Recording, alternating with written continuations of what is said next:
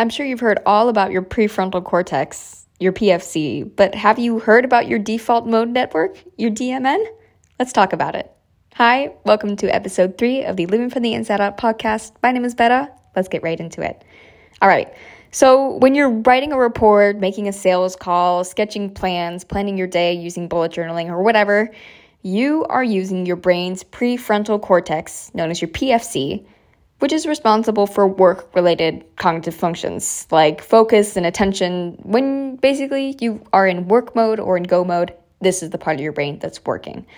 But just as you need to avoid going super heavy on, let's say, your legs during leg day, and you don't want to do leg day every single day at the gym because we can all imagine what will happen there. Your legs are going to be eternally like jelly. The same thing goes for your brain. So it's really helpful for your prefrontal cortex to get a break from the heavy lifting too.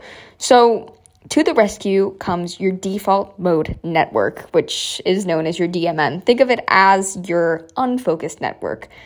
And this sounds like a pretty bad thing because we all want to always stay focused all the time, but that's what this whole point of this little focus that we're talking about here, pun intended, it's all about unfocusing strategically, right?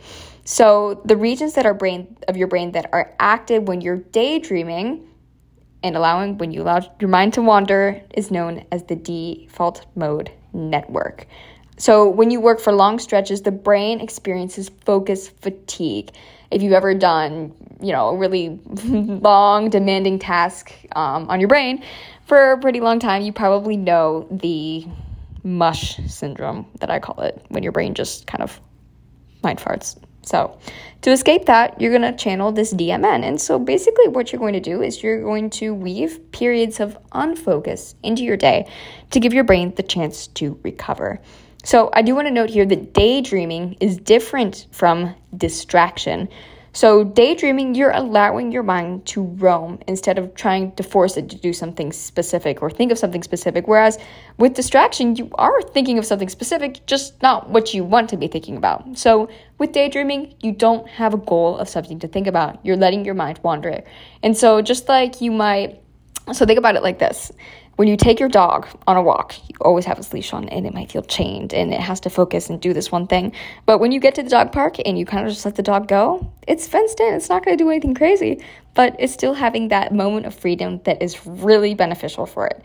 So it's not that you're doing nothing when you are letting your mind roam. Think of it as like you're doing some mental housekeeping and clearing space to let the reset happen.